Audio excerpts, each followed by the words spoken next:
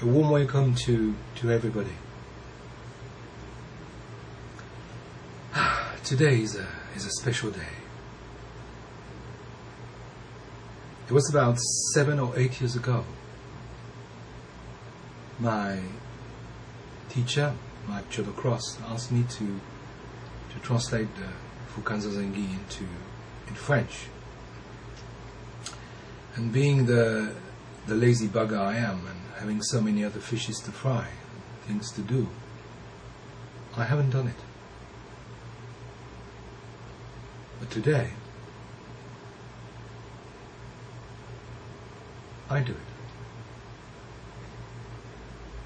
Because also I decided to provide some directions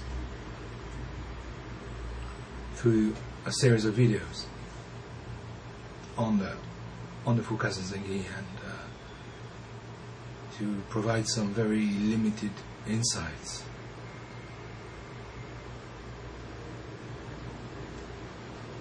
So I will use the Nichijima Cross translation as well as the work in progress of my teacher, and I will provide my own take on the actual text, working kanji by kanji.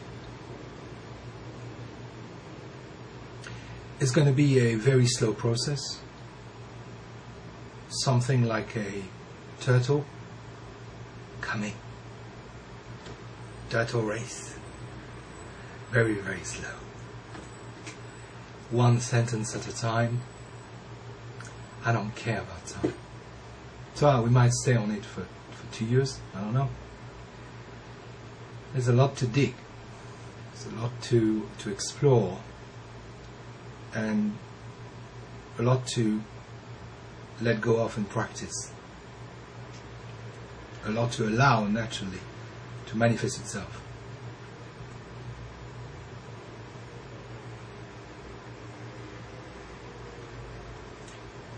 I would like also to say that the guys that are going to receive the precepts, particularly the guys in Belgium this coming December, I want you to chew this text very well. The theme of the retreat is Kanon, but of course Fukan Zazengi is essentially about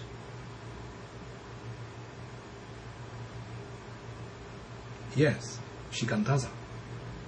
And Shikantaza is a womb.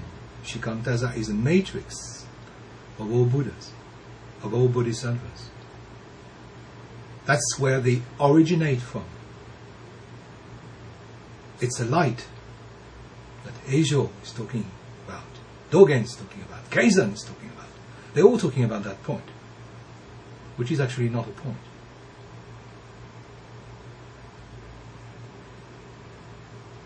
So we will just look at Kanon, but we need to chew what Dogen has in mind, in mouth, in his words about just sitting. So please, Peter, Sean, Mike, and of course Soen, would you look at Fukan Zazengi very clearly. Now the camera is doing something funny because of the change of light, I imagine. Anyway, it's going to look like an old movie of the 20s. That's a good one. Alright. Fukan Zazengi. So what is it? Fukan Zazengi. Well, it's a set of rules, of directions, it's a kind of guide. That's what the title says. to the method, to the practice of sitting Zen,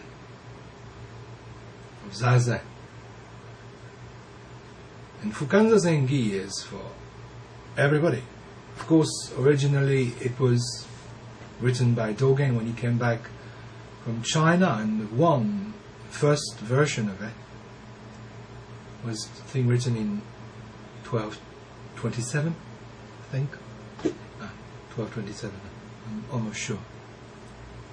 And what did he do, actually? I mean, if you look into the texts, and if you compare this body of the Fukan Zazen-gi, the first version, to old manuals of meditations and stuff, Chinese origin, you might just see many similarities, actually sometimes almost copy-paste.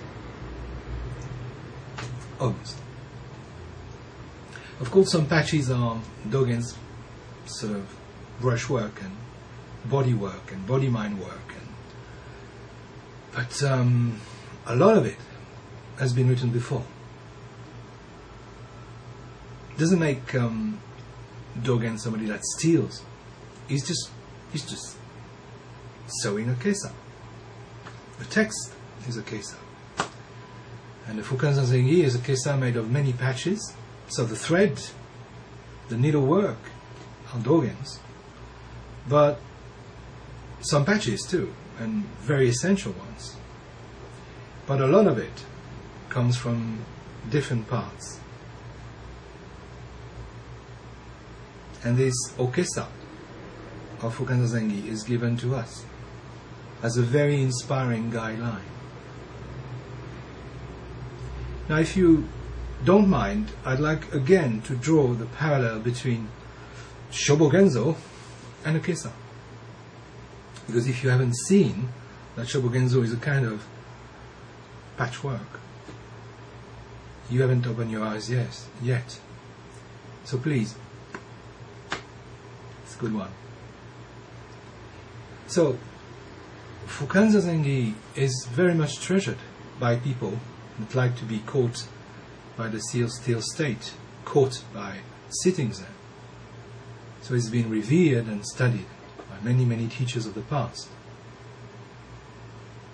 And it is sang every morning. I think so. In the monastery, the training monasteries of Japan. And now many parts of the world, because Zen is spreading. Not with the speed of a turtle though. Rather flashy. Shinkansen mode. TGV. Okay, anyway. It's important in the morning. It's important every day. Just to make it sound. And the recitation of it is pretty slow, it's pretty steady, it's pretty almost hypnotic. Very interesting.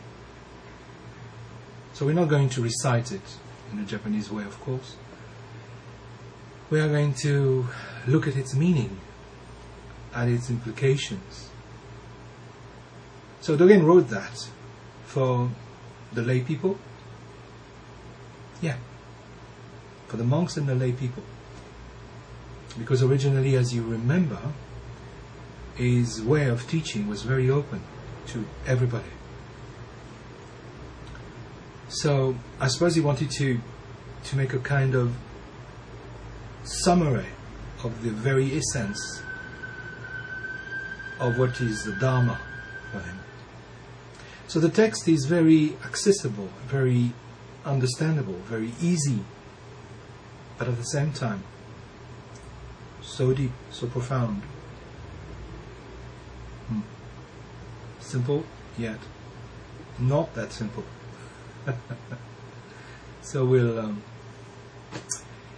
just chew it, swim in it, absorb it, spit it. We'll just let it work with our practice, and the interaction of our practice and the study and the looking at it and the recitation of it should do something. Now again, it's nothing definite, it's nothing cast in stone, it doesn't have to be, this is it. we're going to get it, we're going to understand it, or we're going to translate it properly, in French for instance. Nope. Because it's a work in progress. It's just, it doesn't stop. Never. Ever. Dogen himself rewrote it. And we are bound in the next few years to maybe translate it again and look at it again. Yes. That's life. Zen is not about freezing things. It's about freeing things. I think now you start to get the jazz and the beat behind it all. I would like to say how much I'm grateful for my teacher. Thank you.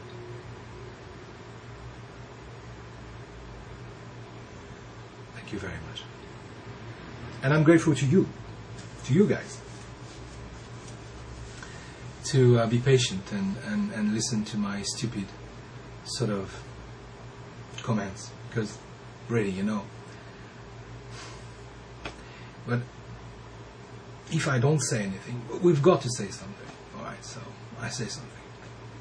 Maybe in a million words you find just a pearl or something that's worth something for you, for your practice. And if you can, well, I'm glad. But I'm not. I don't pretend I'm going to actually show you the very core. I just can't. I can't. It's not my aim, and it's not actually what I'm. No. And again, during the retreat in December, I'm going to let the priest do a lot of teaching. I shall teach a bit. I prefer teaching through my poor example than through my decorated words. So take care. So see you pretty soon for the first line. And thank you for your patience. Have a great autumn.